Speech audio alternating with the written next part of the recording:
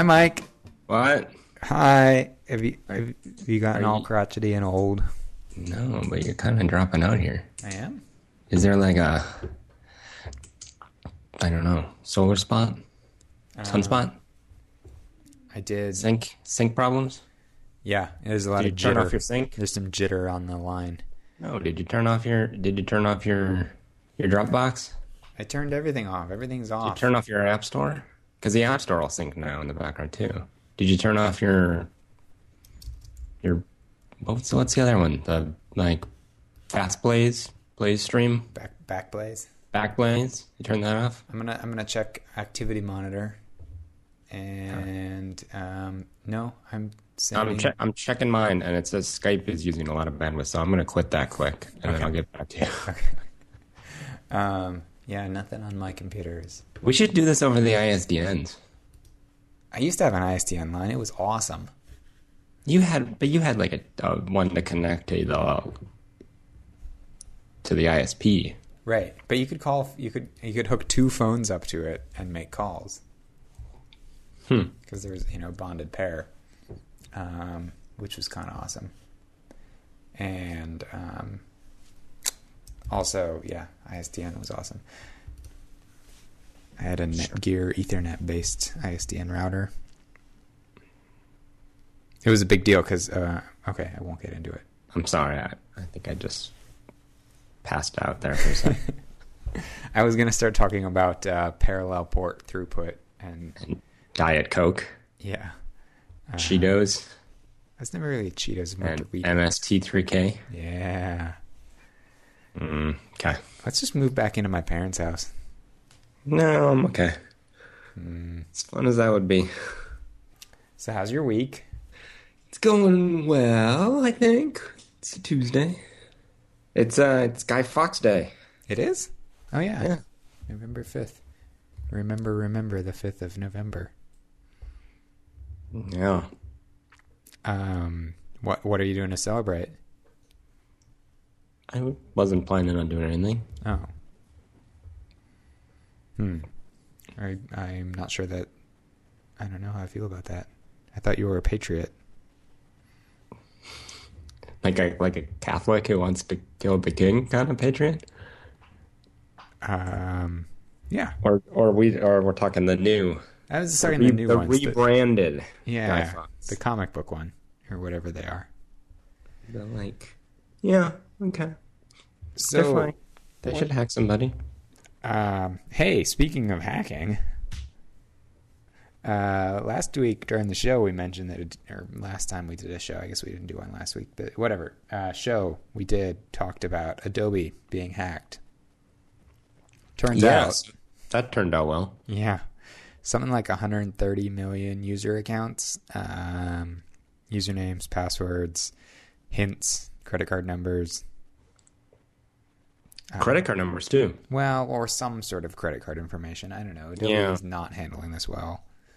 Yeah, no, I've gotten 2 letters from them in the mail saying that they are more than willing to pay the introductory fee for my fraud protection, which will then, I'm sure, be as easy to cancel as a free credit report.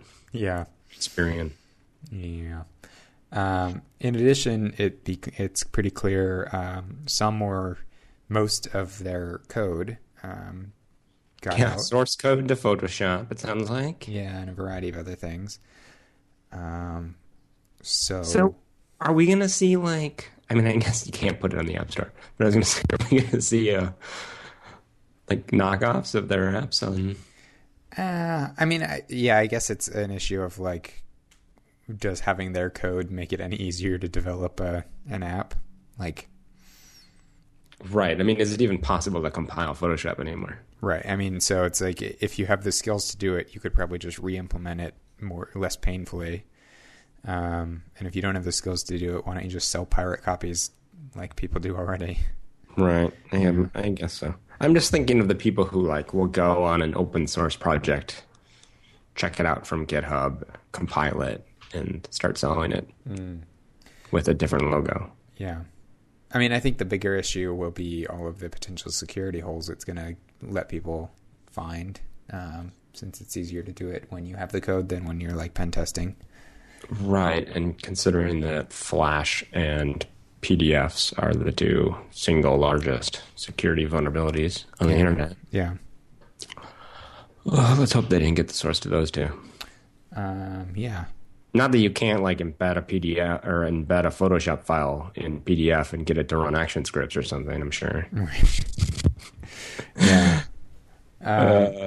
Boy. So it's, unfortunate. And it seems that the same place where this breach was discovered, some server somewhere, also had evidence of a number of other fairly large and previously unreported intrusions. So, yeah, I mean, this seems almost inevitable. Like, I feel like at this point it's multiple times per year that I get at least an alert saying my information's been compromised. Yeah, I mean, the thing is, there are, it tends to be people who shouldn't have really had your information to begin with. A lot of the ones that I seem to get are like, oh, we lost your credit card data. We shouldn't have been storing it because you bought something from us once. Right. But this seems to be like these, this is all like, if you're going to run a cloud service, you have to keep this information, which means you have to like actually have set this all up well. Yeah. Right? Like this seems like due diligence before shipping the product. Right.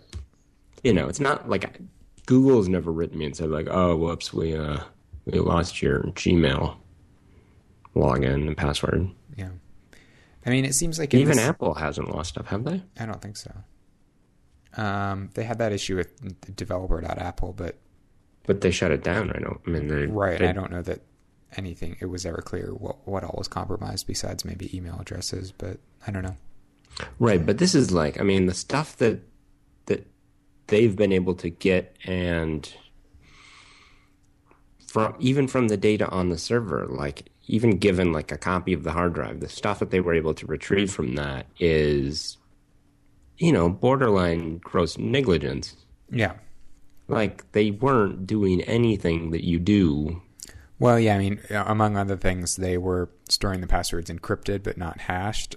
So they were using which means you can get back to the ASCII. Right. You can get back to the actual passcode. Like the proper way to do it is to do what's called a one-way hash, which means you convert the password into something, and there's no way to convert it back the other direction. And that way, when you want to check someone's password, you have them enter the password, you convert it using the same technique and compare the two converted results. Yeah. So that way, you don't store the password anywhere on the server.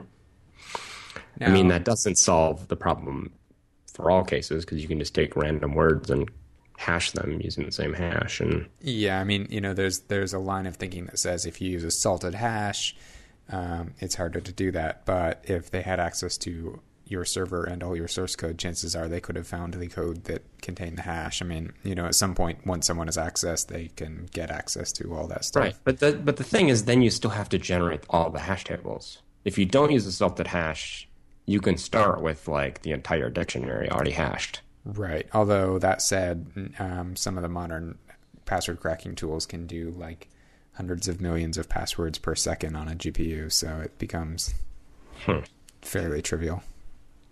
Okay.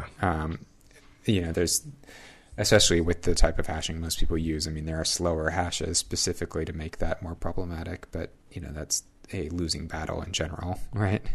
Right. But yeah, some of these modern GPU accelerated password crackers are pretty insane. So nonetheless, Adobe didn't even do that. No. And again, they just haven't had full disclosure, and it may be that they still don't know what all was lost or how severe the penetration was. But right. How do you figure that sort of thing out? If the log, if someone's smart enough to delete the logs or change them. Right. I guess you can check like router traffic to see what left the server. Generally none of that's going to be logged, but presumably they have access to the same stuff that Krebs had access to on the server that they found. Well, you would, maybe not. Yeah.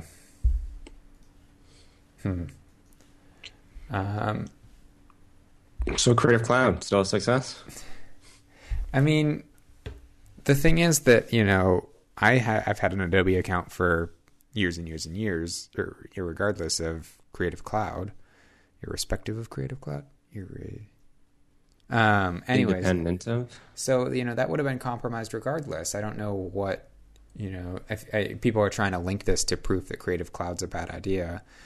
Well, I don't think it's a bad idea, but I think it shows that Adobe does not have the sort of server chops necessary to run a large service like this. Yeah. And that they should probably be investing a lot in better, procedures and talent and management. Yeah. Although I think the lesson from Apple is that, that's pretty hard to do even when you have all the money in the world.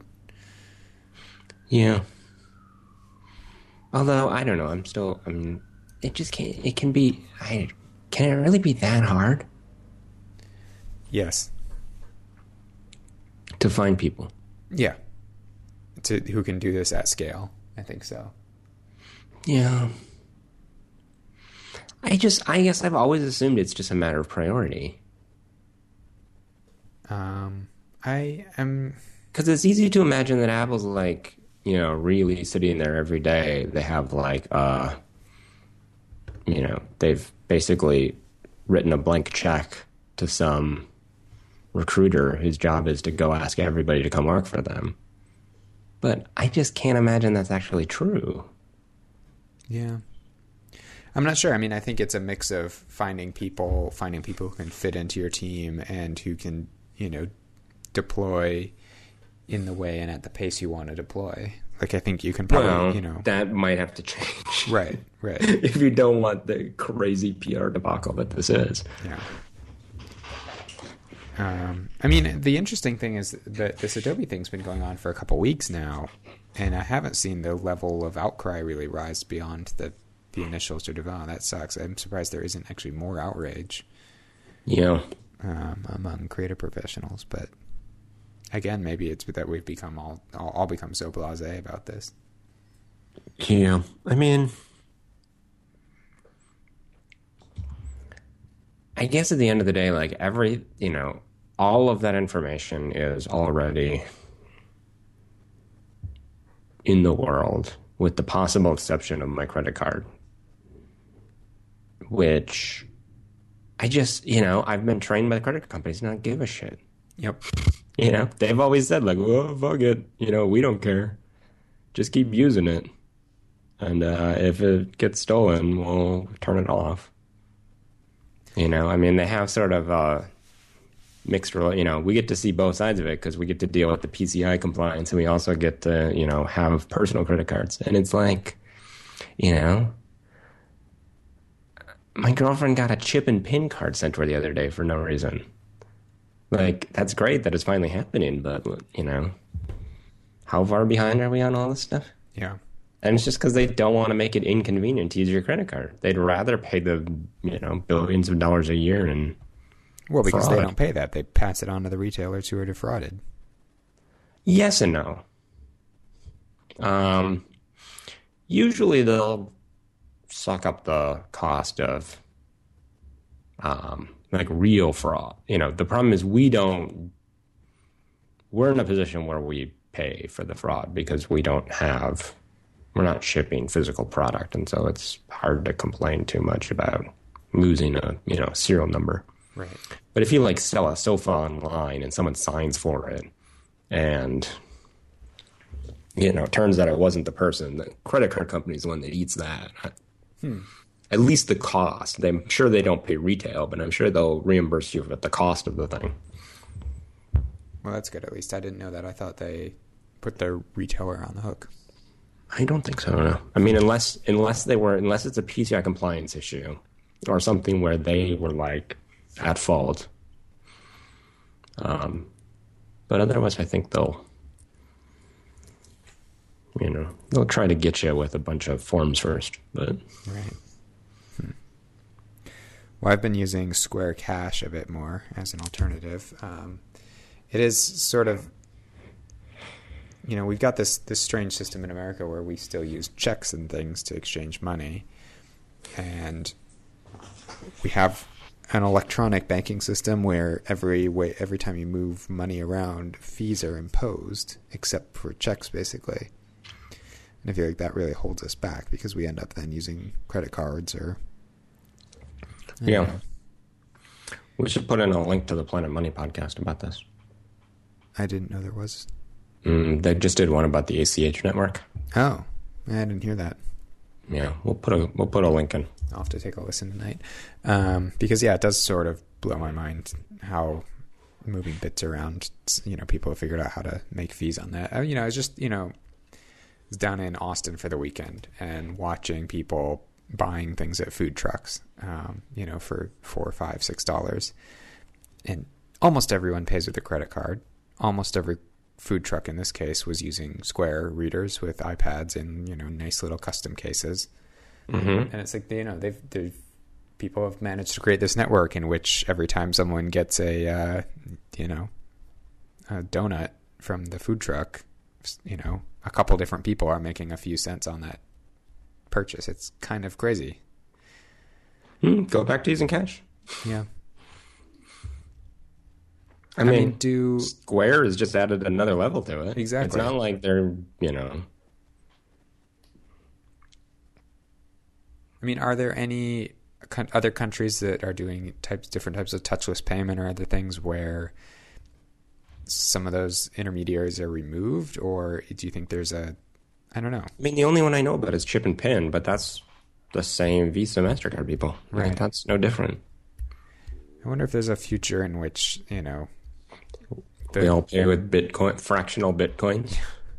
No, where the, federal national treasuries or the monetary institutions of countries get involved with this and say, currency is more than just paper currency, but they officially sanction some sort of electronic transactions. I think there would be so much lobbying against that. Yeah, I suppose. I mean, it's not going to happen here. Yeah, but I mean, I could see a small country just making Bitcoin their official currency or something. Yeah.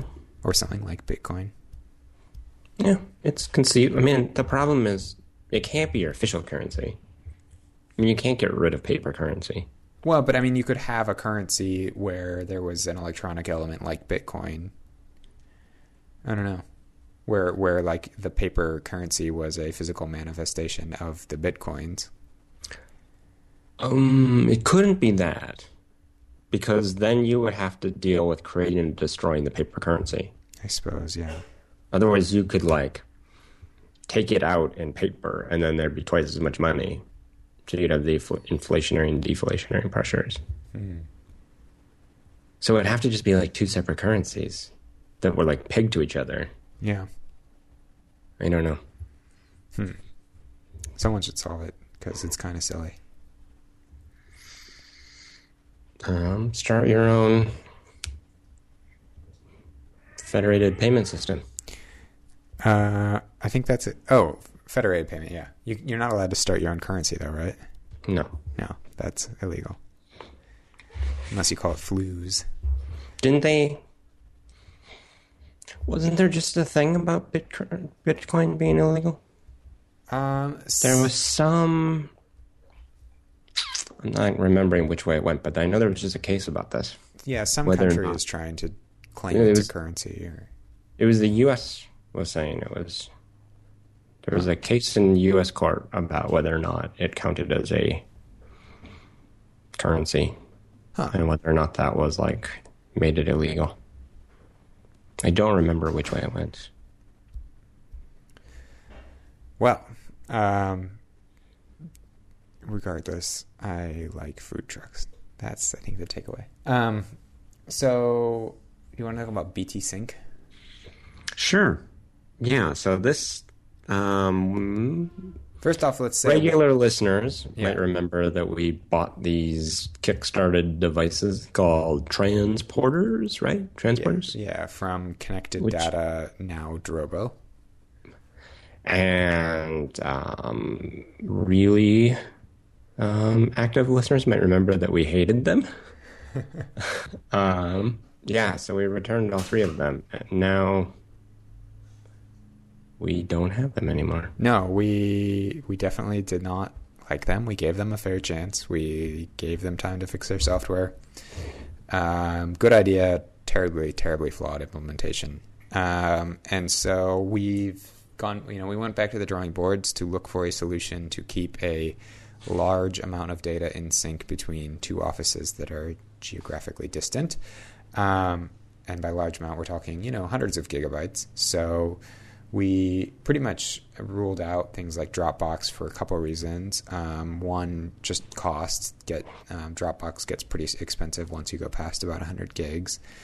And two, we both operate part-time or full-time off of laptops with SSDs, and the Dropbox model of syncing doesn't really everything goes in a folder.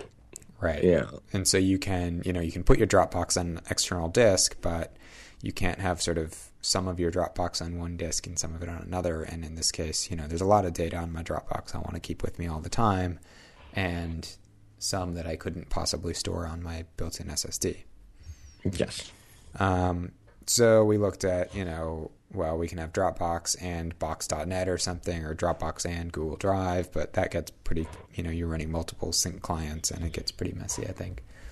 And then we looked at some of the commercial NASs, like from Synology, which seem to do a pretty adequate job. You can, they're basically Linux boxes, so you can set them up to sync with each other across distances, but we don't need any of the fancy stuff they have, like all the Synology boxes and whatnot have multiple drives with their the rating and all the other things, and expandable stuff and, quotas, and there's just a lot of stuff there we don't need. We would need like a USB disk that's synced, and so those just seemed like, you don't really get into one of those for less than, $1,000 or something. And so we were sort of settling on just setting up little Linux boxes to sync, and you saw a billboard. I saw a billboard here in San Francisco when we were driving home one day, and it's for BitTorrent Sync from the BitTorrent folks. Right. It's a beta project they have, but it sounds like it's already pretty big. And it's, the idea is it's a client just like Dropbox. You set a couple folders and you generate like a cryptographic key, and then you can hand that key to someone else, and it just starts syncing that folder to anyone who has that key. And so it's using BitTorrent technology for a variety of different parts of it. So things like NAT penetration. If both hosts are behind NAT, they can use a third-party host to connect the two. It uses BitTorrent technology for host discovery, for finding each other, which is still a little magic to me. I really don't understand how that works. And then they use it for actually distributed file transfer, where they break a file into chunks that are, hashable. They can send little chunks of files from different hosts, and they all get assembled back together on the destination. So right now, I'm syncing a bunch of stuff to two computers of Mike's, and I'm sending different chunks to each of his two computers, and then his two computers are sending those chunks to each other as well. Yeah, so that way we saturate your pipe, and then we saturate my up and down. Right. It's pretty slick. Yeah, I mean, and it's been rock solid so far. Yeah, so far we've done, a couple hundred gigs. No problems. It's a very lightweight client. I really like that you can have different folders with different rules and different folders shared with different people. They also have a mobile client where you can access stuff remotely. Without syncing all of it, you can browse and then pull down individual objects. Right. Individual files, which is slick. Yeah, I mean, it definitely it solves our specific need incredibly well. I don't necessarily know for other people how useful it would be, depending on. I mean, it makes a lot of sense if you need to give a friend a big folder full of stuff. Right. Or I guess if you wanted to have a private sort of piracy folder. You know, I could see a group of people in a dorm or something just sharing one key, and then everyone dumps their stuff into that folder. You know, there's probably uses like that. I mean, as well. this is, anywhere you're using Dropbox, it seems like a perfectly. Well, now the things it doesn't do that Dropbox does, the biggest one for me was the ability to share stuff via the web. Right. Because if I need to give a file to a client, test out this beta of Scopebox, I don't want to have to say, well, install BT Sync and then enter this, million-digit hash and wait for it to sync. So that's, a bit of a bummer. It makes sense why they don't have that, obviously, because there is no central server from which to host a website. And, the other stuff, just by the fact that it doesn't have that web server, things like versioning, which it does have, are a little less accessible, but are there. And who knows? I mean, they may. I really don't have a great sense of how BitTorrent, the company, exists, and whether they're actually looking to monetize this stuff or what their legal status is or any of that. If they are looking to monetize, I could see them, offering a hosted cloud service or something that created a web gateway to your BT Sync folders. Right. I mean, that's something, you can also set that up yourself if you're building an infrastructure on this. Like, there's nothing, we could get an EC2 client or something. Right. I mean, I spent an hour one morning hacking together a really simple web client that acts as a front end for a synced folder on a Linux box so that I can go to a website and generate a hashed URL for linking to a file. But in that case, it relies on having a copy of the file on the server itself. Right. They've recently announced an API which may allow you to actually implement sort of browse and download functionality without needing to sync, which would be good. Yeah, but so far so good. I would definitely say check it out. I could see, a lot of different uses if you wanted to just have a backup folder. The fact that the sync is pretty seamless and seemingly, pretty reliable. Or having, we didn't test with having previously cloned all the content over. Right. I'm not sure how that works, but if that works, I could totally see, when you have two editors working remote from each other, it's not uncommon that they both take a copy of the data home on a drive and then just run this in the background to keep, whatever little changes in sync. Right. I mean, it's, at a higher level, like if you had, two SANs you wanted to keep in sync, if you only have two locations, I guess rsync is probably just as good, if not better, in terms of the flexibility and configurability. But as soon as you add a third location, you have to configure it. Right. But I mean, this is nice because it's it's client software. Yeah, that's true. But especially if you needed to add a third location, suddenly the benefits of the BitTorrent protocol really come into play, and it becomes pretty awesome for that. Yeah. So they also do file level diffs. So if you're making changes to files, or block level, I should say, it'll only sync the changed bits, which is nice. So definitely cool. It's free. Check it out. I'm impressed. Yeah, me too. And I'm endlessly amused that it was a billboard that turned us onto it. That's how it works. That's why there's still billboards. I shouldn't admit that. Otherwise, maybe they'd go away. What? If no one used billboards, they'd tear them all down. Oh, right. So you've prolonged the urban blight, is what you're saying? Yes, that's what I'm saying. Okay. Cisco open sourced something. H.264. But it was already, I don't understand. We have a couple articles linked. Mm-hmm. I've read them. I still don't understand what they did. Okay, so here's my understanding. You call up the nice folks at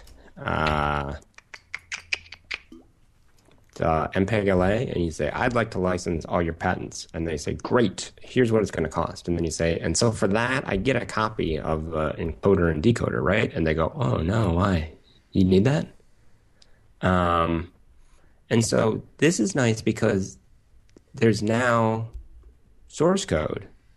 But there's been a reference encoder and reference decoder. Right, but they're not usable.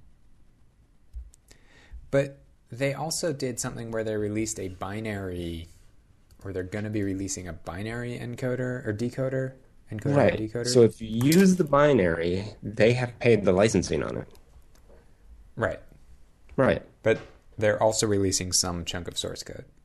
Right. And I imagine if you're someone like Mozilla, you can use the source code and then get back to them on the number of people who've downloaded it, and they'll pay the license on all those people.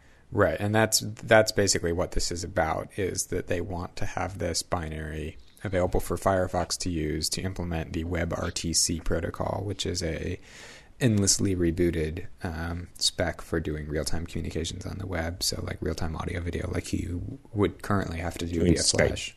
Yeah. Yeah. And so that's good. I mean, it means we can finally like give up on OGG and we can finally say like H.264 is the de facto standard on the web. VP8 is dead. Long live VP8. Right. Which is good. I mean, I think this is, this is definitely, the reason why Cisco did it is because it's going to speed the adoption of WebRTC. It's going to make it actually possible to call someone and be like, oh yeah, look, you do have it. Right. And they have interoperability then with their high-end conferencing units and all that jazz. Exactly. Yeah. So, it makes sense to me. It's interesting because Firefox had already announced they were going to be supporting H.264 for the video tag within the browser using system-level stuff. And on Mac. They did say Mac. Okay. Yeah. Just they hadn't, I think, figured out how they were going to do it on Linux. But, yeah. So maybe they roll in Cisco's on Linux, and then Cisco, ends up paying virtually nothing in licensing. Right. And in exchange, Mozilla will stop whining about this, and we can get on to all the other things that don't work with the WebRTC. I suspect that won't happen, but it's a nice thought. This was like the big barrier, right? The big known barrier, since we haven't done any of the actual rollout. Right. Yeah. WebRTC is such a mess, but oh well. So, how do you think this impacts things like Zip-Dala and some of the other open source codecs?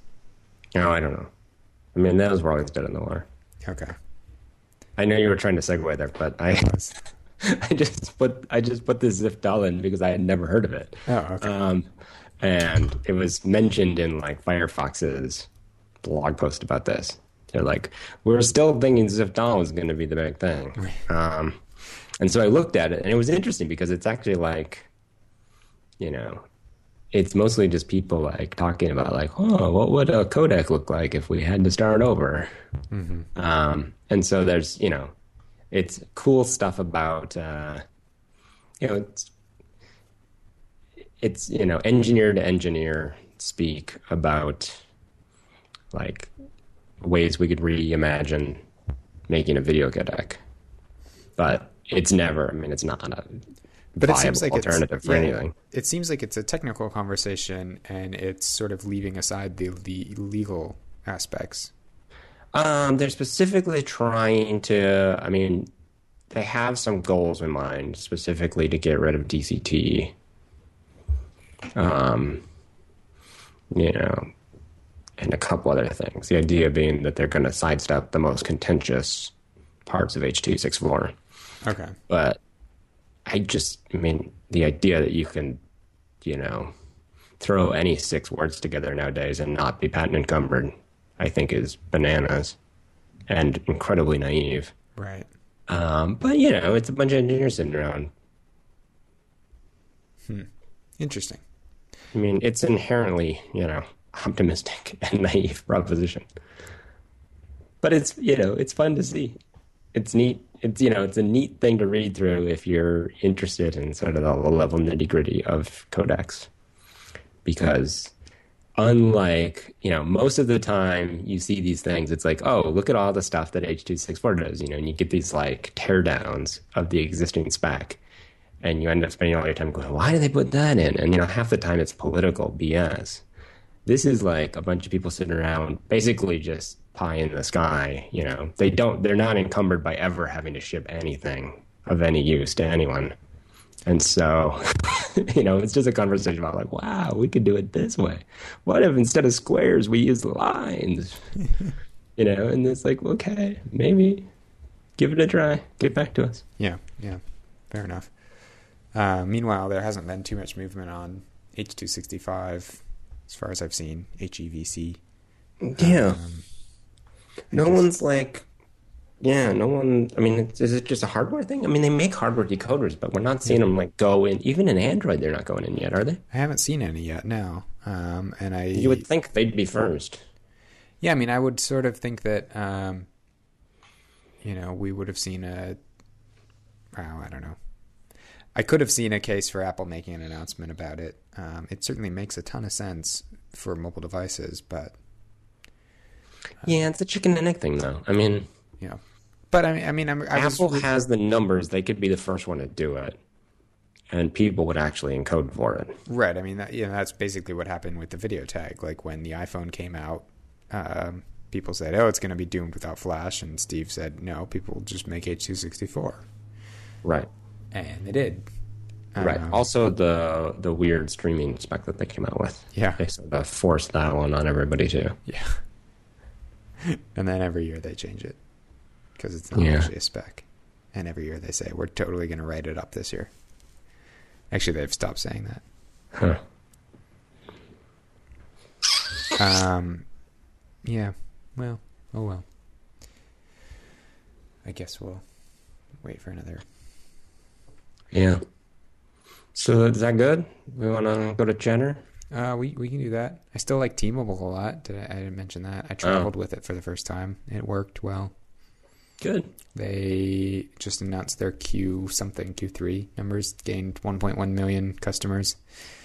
There was a good write-up in Bloomberg Business Week. That's a lot for them, right? Yeah, I mean, they, at the start of this year, all the analysts had projected that they would be losing customers throughout this whole year. And Bloomberg Business Week had a good write-up on this turnaround, the Un-carrier sort of thing. But yeah, they, I believe that means they gained substantially more customers than any of the other carriers.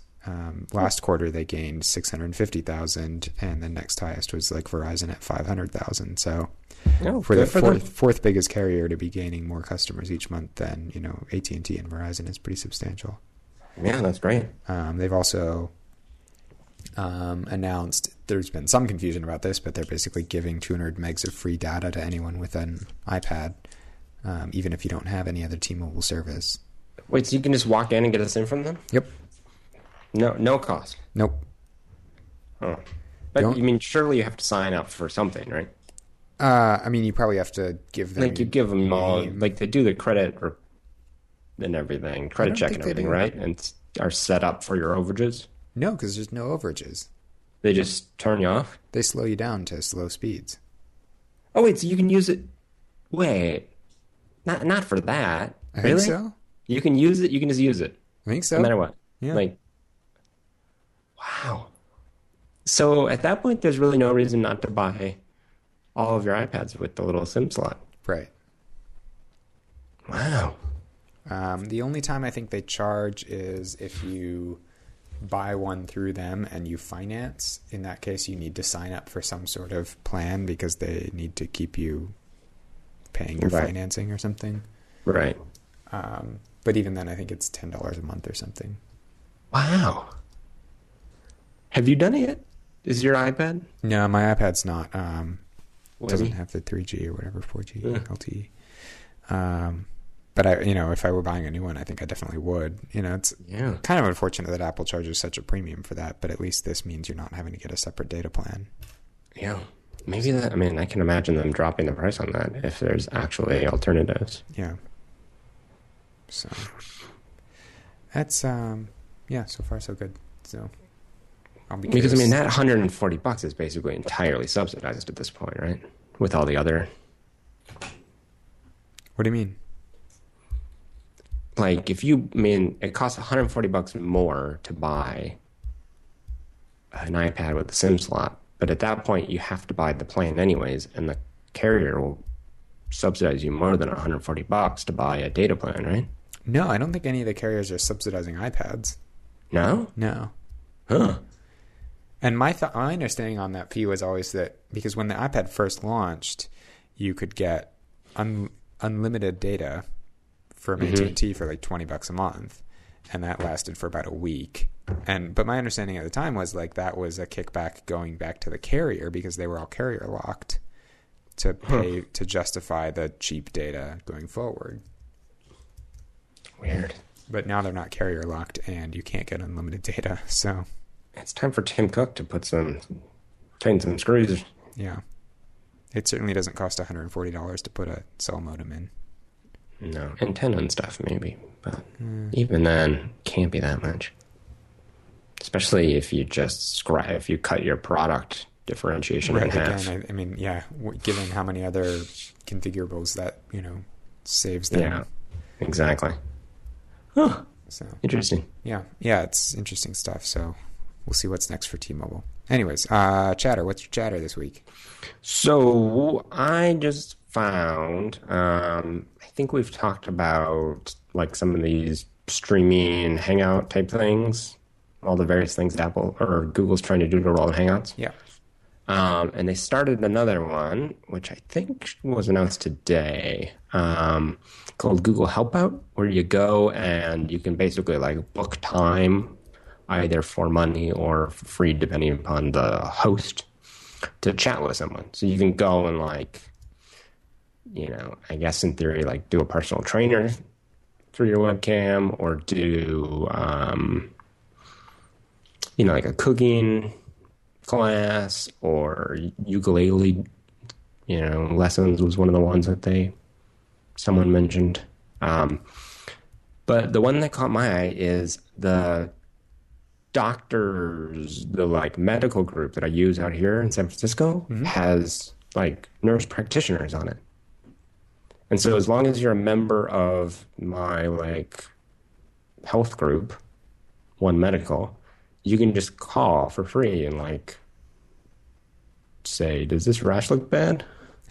And they'll say, I don't know, it's really blocky. And then you go, yeah, that's actually what it looks like. And then they say, oh yeah. I don't know if it'll be interesting to see if they'll like cut you a prescription over it or something. Right. God, I hope not. Why? I mean, doctors will prescribe you over the phone all the time. I suppose that's true, yeah. This thing's better than that. Yeah. I don't know. Huh. So I'm gonna write a Core Media IO shim to my webcam and make like a turn your skin green filter and call them up and be like, is this normal? And see what they say. My skin's turned into fish. Now my skin's on a roller coaster. Exactly.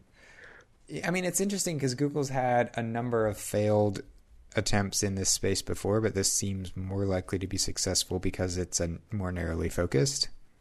Like they've tried to do basically Stack Overflow competitors, or what was Jason Calacanis' thing that they tried to compete with? They both failed. Mahalo. What? I don't even remember what Mahalo was. It was like a web TV show, right? I think that was one of their pivots, but I think it started as like a Google or a thing where you could pay money to get answers for stuff. Oh. I don't know. Ask.com. No. Yahoo Answers. Questions. Yahoo Questions. Answers. Yeah. Right. But this seems much cooler. I mean, this is more along the lines of... this solves at least one of the problems with the standard model, which was you asked a question and people chose to answer or not, which meant that most of the people who were answering basically just need to constantly fill the internet with crap. Like they're just satisfying their need to publish crap all day long on the internet. Yeah. Correct or not. You know, like you go on Yahoo and it's like, oh, I don't know the answer to that. Like, Yep. you could have just hit next. You didn't have to. No, sorry. Or like, I looked this up on Wikipedia and here's what I found. It's like, no, stop it. So at least this is like, okay, this person says they know this. Right. Let me ask them about it. I mean, this is somewhere along the lines of Quora, but more, obviously real-time communication means you're going to have a different type of communication. Right. And Quora still is still the flip side of this. Right. Where you post a question and people choose to answer you. Right. I think this is like, I mean, so the fact that it's video makes, and like one-on-one makes it more likely that people are willing to pay cash money for it, which solves the like real inherent problem is that there's no way to like make money doing any of these, which means the people you get, you know, have to be motivated by some other need, i.e. publishing crap on the internet all day. Yeah. I mean, this is along the lines of what Amazon introduced with the new Kindles. Yeah. Same idea. Yeah. But they don't have to make money. Well, that's because they're Amazon. Well, they make it back in market cap. So yeah, it's cool. I mean, I'm interested to give it a try. I'm totally going to try this doctor thing. Yeah. Cool. What do you got? My chatter this week, just a quick link to a Verge post on, I think their post is specific to DC, but talks about a service called Spot Shooter or Shooter Spotter. Shot Spotter? Shot Spotter, that just uses microphones basically scattered throughout a city to detect and localize gunfire, which I think is interesting. I've read about this before, but yeah. So how do you feel about these sort of things? I mean, ambivalent but accepting. Yeah. You know, it's the reality. It's going to happen. This worries me less than, you know, the London style CCTV, I guess.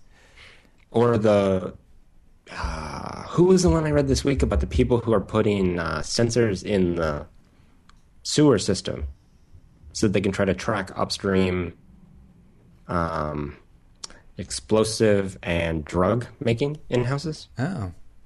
So basically, if you flush anything down the toilet, they're like, oh, that was a bomb precursor. Yeah. And they like follow it back up the pipes until they find you. Crazy. Totally doable. Yeah. Yeah, I mean, I guess I sort of have accepted that that's the reality going forward, and there's, you know, especially for something like this, there's really no hope of pushing back against it, so. Yeah, I mean, I think, this one seems like a clear-cut case to me.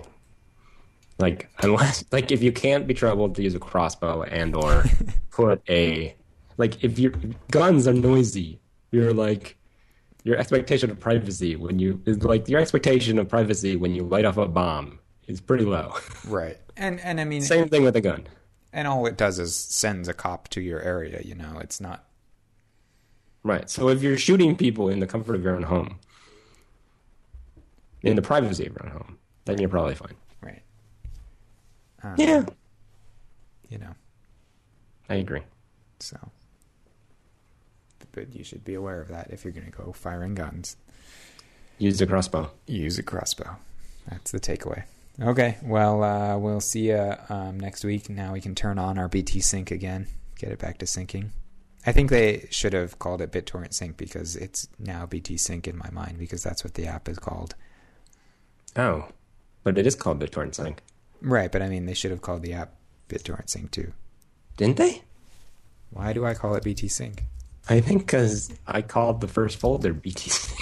Oh, no, it's because the Linux client is called BT Sync. Oh. That's because on Linux, characters are very expensive. I don't think they support spaces. So sure. You have to use a slash. Okay. Talk to you next week. Adios.